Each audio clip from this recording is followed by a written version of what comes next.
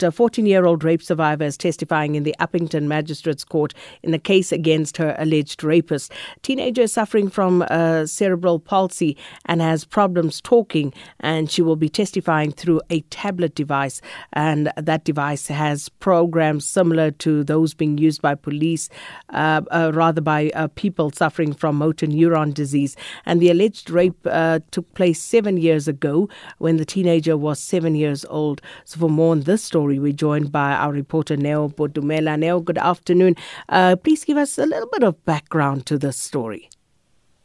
Well, thank you for having me, Sakina. The case was formally laid against one of the neighbors of the little girl who has been named Shanae. Obviously, that's not her real name. The case was formally laid in 2012, but the NPA declined to prosecute because they didn't think that she would make a credible or reliable witness because of her severe disability.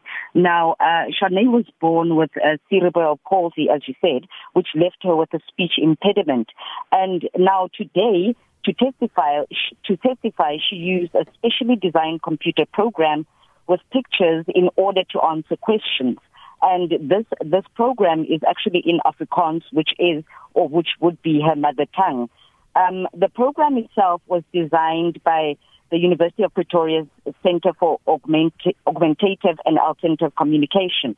And for that program to be designed, to be accepted by the court, a long process had to be undergone, where all role players, including the NPA and the defense lawyers, had to be brought together to ensure that the program did not project bias on any side, Sakina.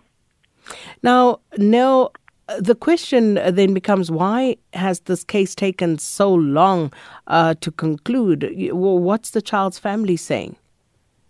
Well, the child is actually in foster care at the moment, and we haven't seen the foster parents here. But the case itself was brought forward by the Association for Persons with Disabilities in the Northern Cape because And it took so long because repeatedly the NPA and the SAPS would say to the association that she would not probably be fit to take the stand, and she would not be legible or be able to be understood, Sakina. And the alleged rapist, where is he? Is he in police custody?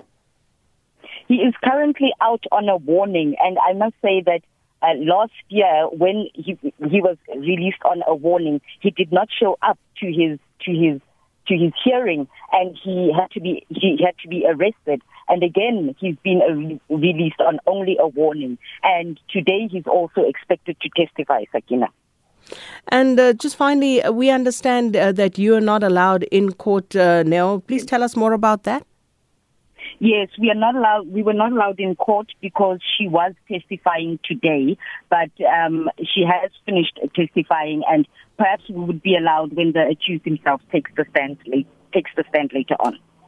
Neo Bodumela, thanks so much. And that's our reporter, Neo Bodumela from the Northern Cape there at the Oberholzer Magistrates Court.